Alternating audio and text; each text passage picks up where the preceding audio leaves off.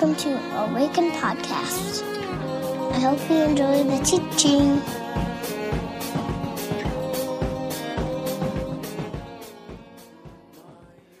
All right, friends, if you have your Bibles, Matthew chapter 5.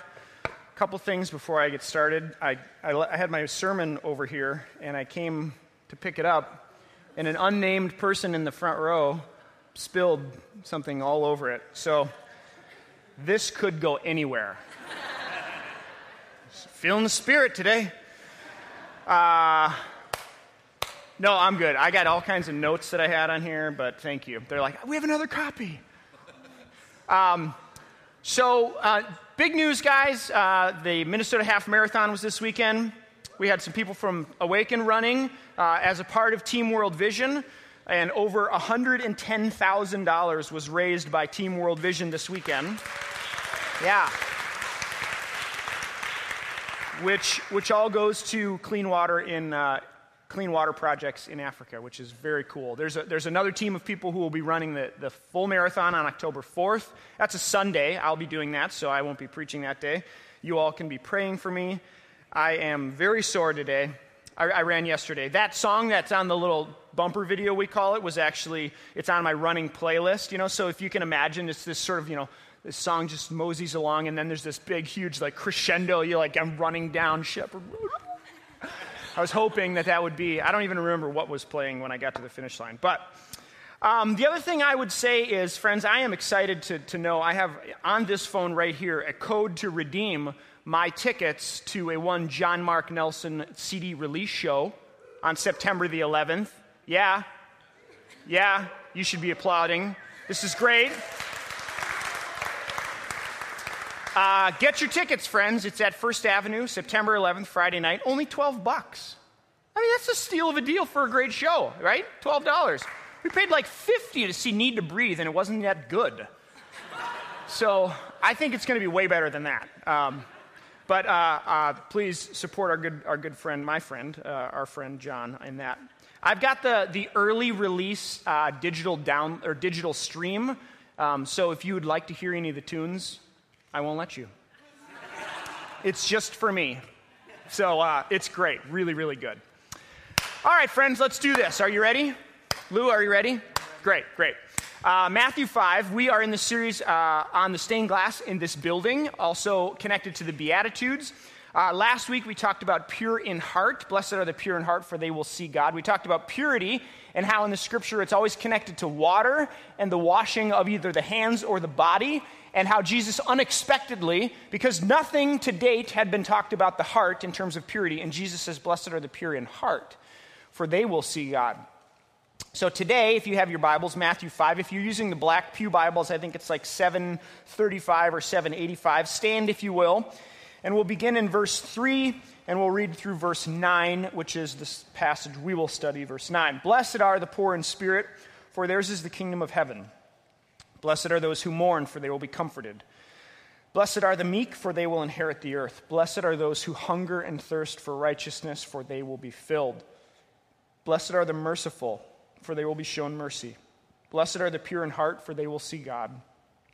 Blessed are the peacemakers, for they will be called the children of God. Pray with me. God, as we study this morning and as we look at your word, it's always my prayer that you would make it active and alive by inhabiting the words of this writer, Matthew.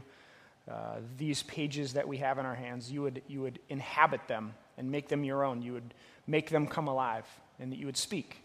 Whatever we need to hear this morning, whatever your church needs to hear this morning, Holy Spirit, I pray that the words of my mouth and the meditation of my heart would be pleasing to you, God, and ask that you would move us, change us, shake us, love us, encourage us, whatever we need this morning, we pray. And all God's people said, amen. You may be seated.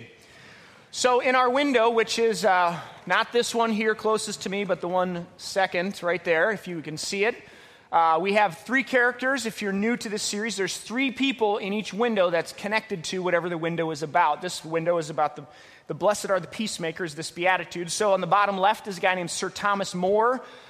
He was born in like the 1400s. He later became Saint Thomas More. He was an English guy, a lawyer, philosopher, an author, a statesman, most famously known for the book called, anyone?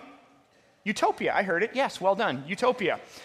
He opposed the Church of England's separation from the one holy Catholic Church in Rome. This was sort of the center of his, eventually led to his death.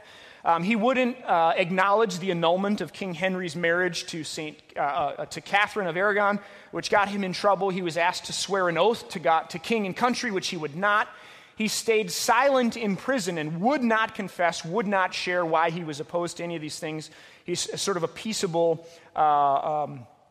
pushback against government and institution, which eventually got him beheaded. He was sainted by Pope Pius XI, who is actually in the center of our window, as the saint and martyr of the split between the Church of England and the Church of Rome. So that's St. Thomas More. On the bottom right is St. Catherine of Siena. She was born in the 1300s. She was part of the Dominican order. St. Dominic, if you ever do any reading on saints, St. Dominic is a fascinating guy. I once stayed at Potsdam Terrace, this small little hermitage. It's like a hut, literally, like you go there and you're alone. Silence, solitude. I love that kind of thing. I sweat even now thinking about it. But St. Dominic, she was a part of the Dominican order. She was a philosopher and theologian. She's one of two patron saints of Italy. The other is, for some Torah points, St. Francis of Assisi. The two patron saints of Italy. She was the daughter of an Italian cloth dyer. Her mother, prior to having her and her twin sister, who died in childbirth, had 22 children. Holy buckets. She received her first vision of Christ when she was 6 or 7-ish. Evidently, at one point, she cut her hair very short, non-feminine back in that point in time, and would not eat as a sort of resistance to being asked to marry her sister's widower. At the age of 16, her sister died. She was asked to marry her widower and would not. She was an unbelievably strong-willed woman, and she is quoted saying, "Learn to build a cell inside of your mind from which you can never flee." Essentially, learn to build a place in your mind which no one else can come when things oppose you or when you need to suffer or go through trials. She was known to give away clothes and food without her family's knowing, and also known for her peaceable abilities or her peacemaking abilities between different factions in the church, which is why she's in our window. The center is Pope Pius XI, born in 1857, the son of an Italian silk factory owner. He was ordained, and then he received 3 doctorates. Not too shabby. Philosophy, canon law, and theology. He was a professor. He specialized in medieval transcripts, and then he became a librarian. Tony, how you doing? He became a librarian, as we say, a librarian at the Ambrosian Library in Milan, until he became the librarian at the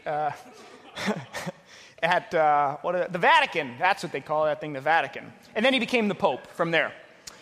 He was a mountain climber. Can you believe that? Evidently not a lot of popes climb mountains. The two, John Paul and this guy, he was an avid mountaineer and mountain climber, and he was the first pope to preside over the Vatican when it became its own city in Rome. So there you go. His papal motto was, "The peace of Christ is the kingdom of Christ," for which he is also in our window. So that's our window. For review, we've been talking about these Beatitudes, and we're taking the approach that the Beatitudes are not Jesus kind of preaching this sermon about how you become a better Christian or 9 ways to be a better Christian, and everyone lines up to try to become more meek or more humble or more whatever, but rather that these are phrases and teachings that were an unexpected announcement about the nature of the kingdom of God. It would have been an unexpected announcement about the way in which God presents God's self to the world in and through this Jesus, what the rule and reign of God really actually looks like, which is, of course, a very important and central theme in the Scriptures. And Jesus, and I would submit to you no more so than in this particular teaching, "Blessed are the peacemakers, for they will be called the sons of God." In some translation, the children of God. So today, what I want to do is talk about 3 things. Shalom, which is the Hebrew word for peace. If you've been around Awaken for a while, this is a bit of review. So some of it will be review, but then I want to build on that. I want to talk about shalom, expectations, and then invitation. So first, let's tackle shalom. My friend Steve pastors a church. They do these things called all plays. because they believe that like we're better together. So this is an all play. What types of things would peace include? When you think about the word shalom or peace, what types of things do you think it would include? Go ahead and shout it out, whatever you think. Say it again. Stillness, okay? What else? Quiet? Rest. Say louder. No war. It's hard to hear in the back, so if you're in the back, you got to holler. Prince of Peace, yes. What else? Serenity. Yeah. Calmness. Sorry. Say louder. Wholeness. There we are. It really is hard to hear. Like voices just sort of disappear in here. Yeah, so peace, this word shalom in Hebrew, is an absolutely critical word to understanding the Word of God, understanding the story of God in Scripture, I would submit. So I want to say two things about shalom. One author, Tim Keller, says it this way: peace or shalom is universal flourishing, wholeness, and delight. So for everything that God has made, universal, flourishing, wholeness, and delight, that this is shalom, this is peace. So two things about this word peace. One, I want to suggest it is the key to understanding the Scriptures.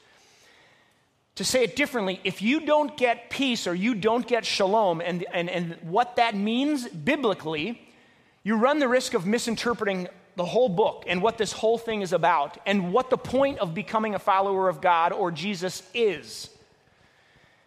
And maybe we have all sorts of examples, if we were to share them this morning, about people that we think who say, yes, I follow God, and yet maybe stand for something or act in such a way that completely misses the point. Anybody ever been there?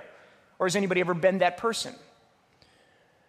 I think peace and this understanding of shalom is really central to the story of God in Scripture and what it means to follow God, follow Jesus in the world. This is where the story begins in Scripture, and this is where the story ends in Scripture. If you open it in Genesis 1, what we find is shalom, peace, universal flourishing, wholeness, and delight for all of God's good creation. It's the key to understanding. It's where it begins, and I would suggest in Revelation 21, this is the image that we get. If you don't do Revelation literally, which I suggest you don't, because that's not how it was written or intended to be interpreted, if you look at it and you ask, what is Revelation's trying to tell us? It's the end of the story, the picture of the future, which the resurrection ensures, and that picture is one of peace, shalom, where the lion lays down with the lamb, where there is enough for all, where all of God's good creation is flourishing and whole and in delight again. So it's where it begins, it's where it ends. It's the key to understanding the story. I've told this story before, but my wife and I, Laura, often we have conversations, which is a good thing if you're married. I highly suggest it. And we have a number of friends named Liz Hofer, Liz Caswell, Liz Anderson, and there was one particular moment where she was talking, and she tells a story about Liz, and I have one of the Liz's in my mind, right? I'm interpreting the whole story, Liz Anderson, our friend, and she's talking about Liz Hofer at school. She tells this whole story, and I'm like, why would Liz do that? That's not who Liz is. And she gets to the end of the story, and I realize that I have used the wrong key to interpret the story. So everything that she's told me about Liz is I've now misinterpreted because I'm thinking it's Liz Anderson, and it's not. It's somebody else. I want to suggest that peace and shalom in the Bible is a bit like that. And if we don't get that word, that key, then we run the risk of misinterpreting all that God is doing. Yeah.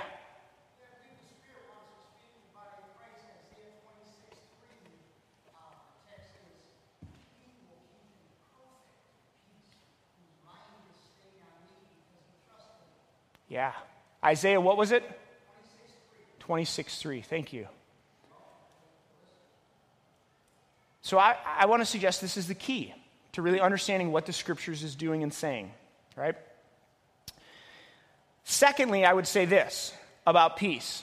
A Hebrew understanding of peace and shalom as it relates to creation has a certain assumption. And it assumes that creation is not static, but that it's dynamic. Has anybody ever climbed before, like any rock climbers in the room, right? Ropes, the ropes that you climb on, they're dynamic, right? They're not static. So when you fall, there's a little bit of give. There's a little bit of stretch, which is a good thing, because when you fall, that hurts.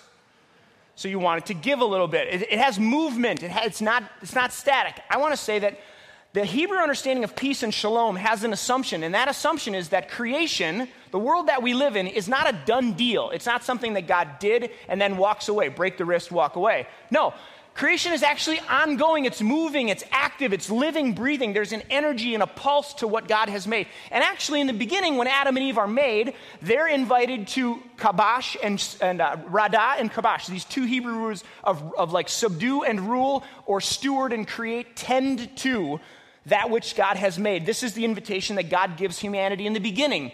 So steward, create, tend to, work with, participate in creation. It's not a static thing. It's actually unfolding. It's moving. It's breathing. It has a life of its own, as it were, that God has endowed it with. And you and I, as people in the world, are now tasked and invited to participate, to steward, to help care for it.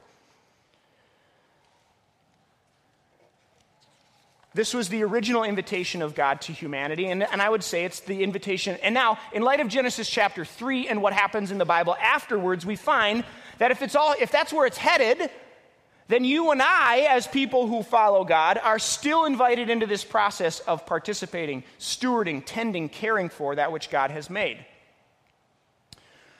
So peace and shalom, universal wholeness, flourishing, and delight. When Jesus says, "Blessed are the peacemaker, for they will be called the children of God," we have to understand that first. And it's this understanding of peace, shalom. It's active. It's something that we've been invited into as people who live here. Peace is not just the absence of war. It's not just quiet or serenity. It certainly may include those things, but I think when we think of peace, it's like, well, nobody's at war. Nobody's killing each other. It's more than that. It's flourishing, it's wholeness, it's delight. It's, yes, the absence of conflict and war and death, but it's flourishing. It's us and creation doing what God intended it to do. So first, peace. Jesus said, "Blessed are those who make peace, for they will be called the children of God." Second, expectation. Another way of saying this or talking about this is the form of a question. Why does Jesus have to tell them, the audience of the Sermon on the Mount, "Blessed are the peacemakers, for they will be called the children of God"? Why does he have to say that?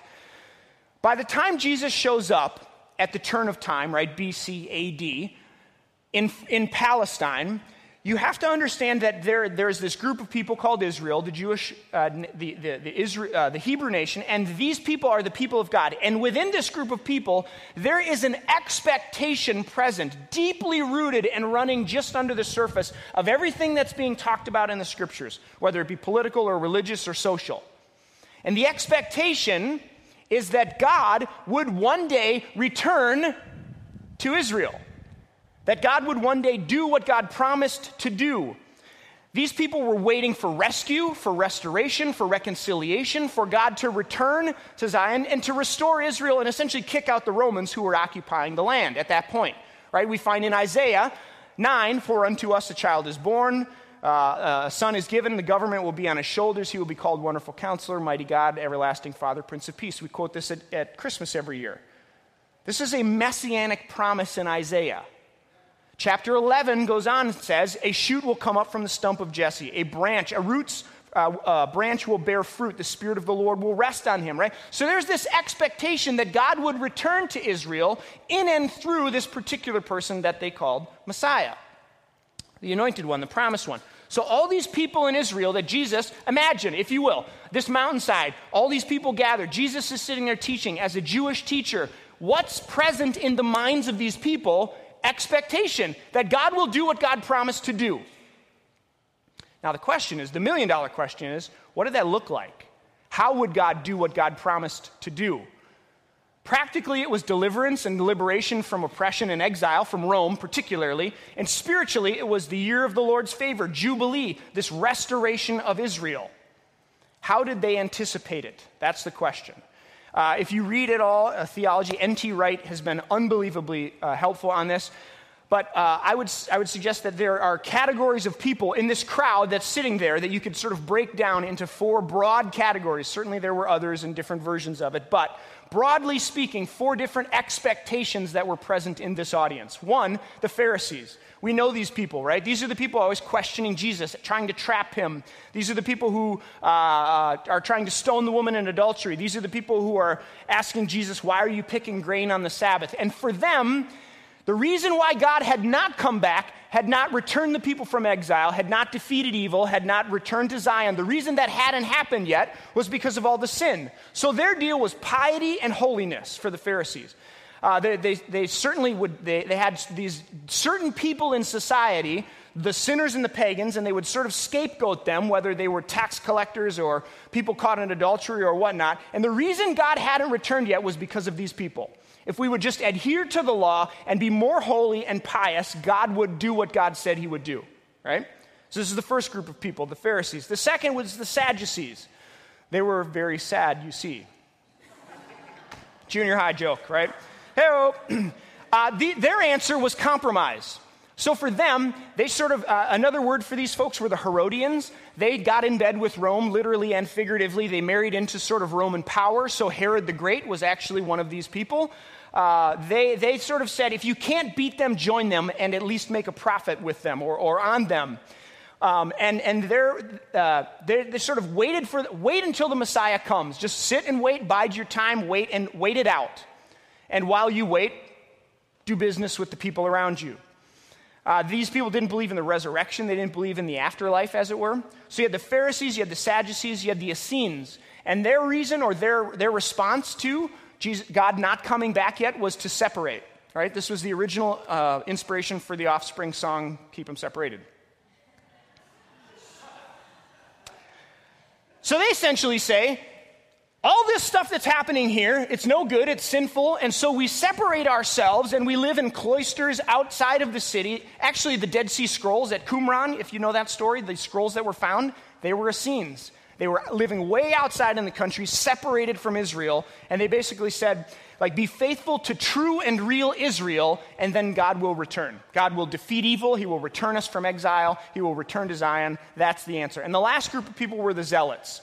And their version of their response was activism, right? These were the religious activists, and thankfully we don't have any of them around today. Hallelujah.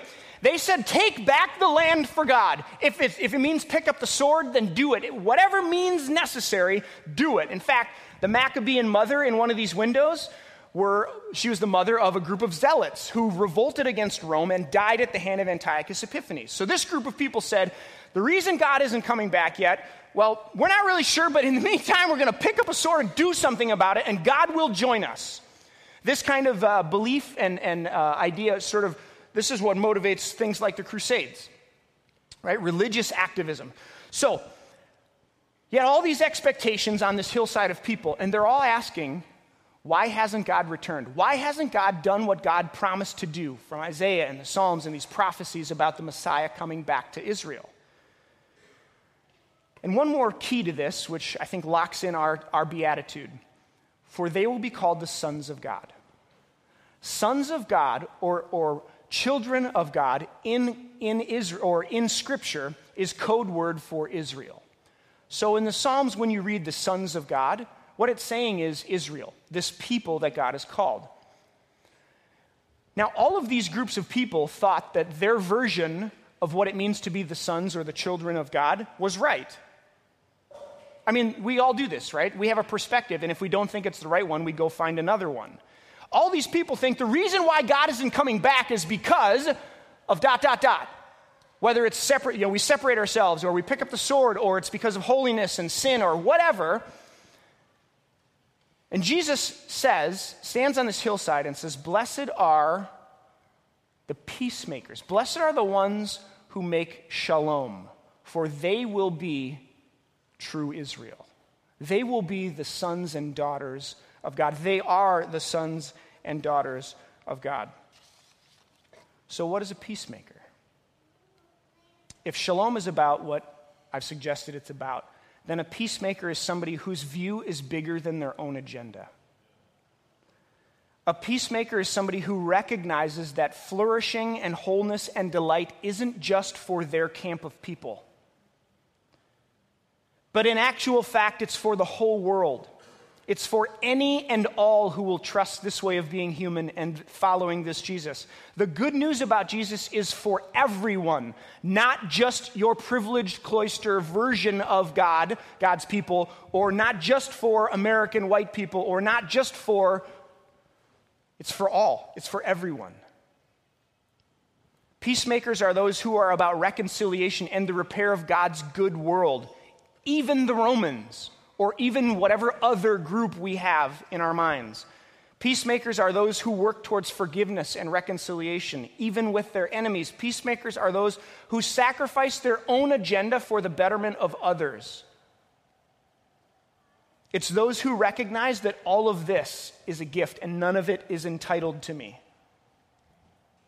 Peacemakers are those who are true Israel. And by true Israel, I mean truly God's people in the world. It's those who are working their way down the ladder, not standing on people's heads to get up the ladder. While God did promise a return from exile and defeat of evil and return to Zion, that's the promise God made. And while he did that, it might not look like what you expected it to look like. That's the unexpected announcement of Jesus' message in the Sermon on the Mount when he says, "Blessed are the peacemakers." Because, friends, we all know that the people who make peace get killed. The people who stand for justice and righteousness and peace in a violent world usually end up dead. And anybody sitting on that hillside who's waiting for God to return, waiting for God to do something, would have expected God to do so in some way, shape, or form. And when Jesus says, "Blessed are those who make peace," blessed are those who are about these things, we all think to ourselves, we all know that's not how it wins. Those people don't win. They die. They get squashed. And that is the upside down, unbelievable, paradoxical nature of the love and kingdom of God. That it's the least expected way that actually provides a way through, that gets us back to where we started. So Jesus says, "Blessed are those who are about shalom, who are about forgiveness, who are about reconciliation, who are about righteousness, who are about serving others and getting down on your knees instead of standing up on somebody else. Blessed are those, for they will be called the people of God." I want to end with a couple of invitations, questions. The first is, what do you expect God to do? I think it's an important maybe exercise, spiritual exercise, to just stop and say, okay, if all these people in this story who Jesus would have been talking to had certain expectations about the way in which God would move, and maybe they were misguided at times, is it possible that any of our expectations of God are misguided? That we think God will do? And I would say maybe this morning the invitation is to consider or place that under, who is Jesus and what do we know about God because of Jesus? What do you expect God to do? What do you expect God to be? What do you expect God to look like in the world? A second question is, if peace were to come to you today, what would it look like? If peace is about healing and forgiveness and reconciliation and wholeness, things that are broken being put back together, if peace were to come to you today, what would you need? Oftentimes people would come to Jesus and his questions to them are so profound. What do you want me to do for you? Right? Like the ability to name our need is something that I think is very scary at times. Because then it's real, then you're vulnerable, then somebody else has to help because you haven't been able to figure it out yet. And so we back away slowly from our need. or our appearance of having need. So if peace were to come to you today, Jesus is the Prince of Peace according to Scripture, and has come, and is coming, and does come. What does it look like for you today if peace shows up? And then lastly, is there an invitation for you to move towards peace? To being a person who's a peacemaker, who's about reconciliation and justice and hope and forgiveness and healing and serving? Is there an invitation for you? Is there any way in which you're moving away from that or just off that target? And what does that look like? I trust that God speaks and is active when we gather, and so we want to take a few moments here. I'm going to invite the band to come, and they'll lead us as we continue to meditate on this. But we're going to have a time of silence, and I want to invite you to consider maybe one of these questions, maybe a couple of them, whatever sort of sticks out for you or has grabbed your heart. So what do you expect God to do or be?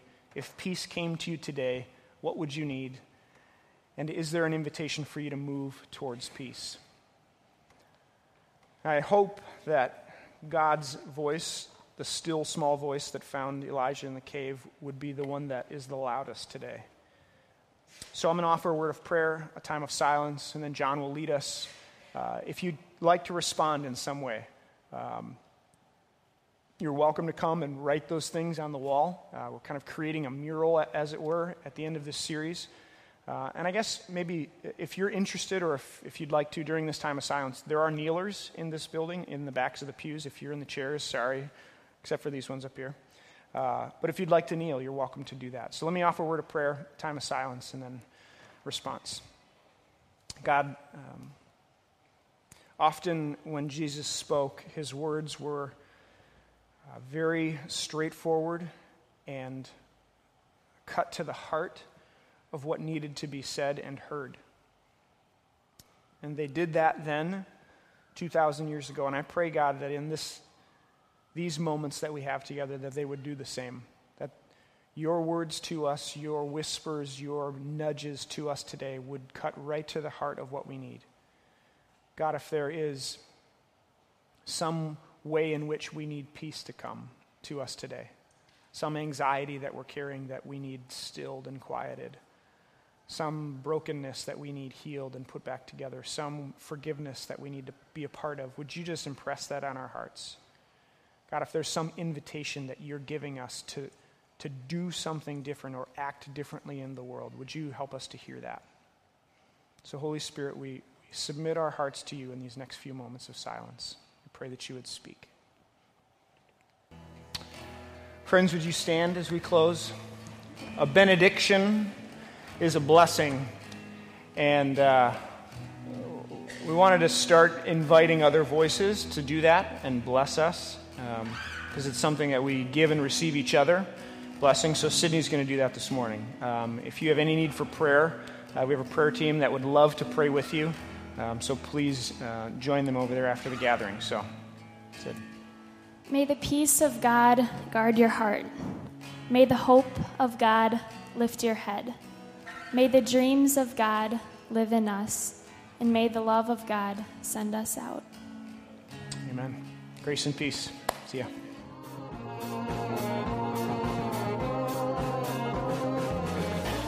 Find us online at www.awakencommunity.com or on Facebook at www.facebook.com/awakencommunity or on Twitter at Awaken Community.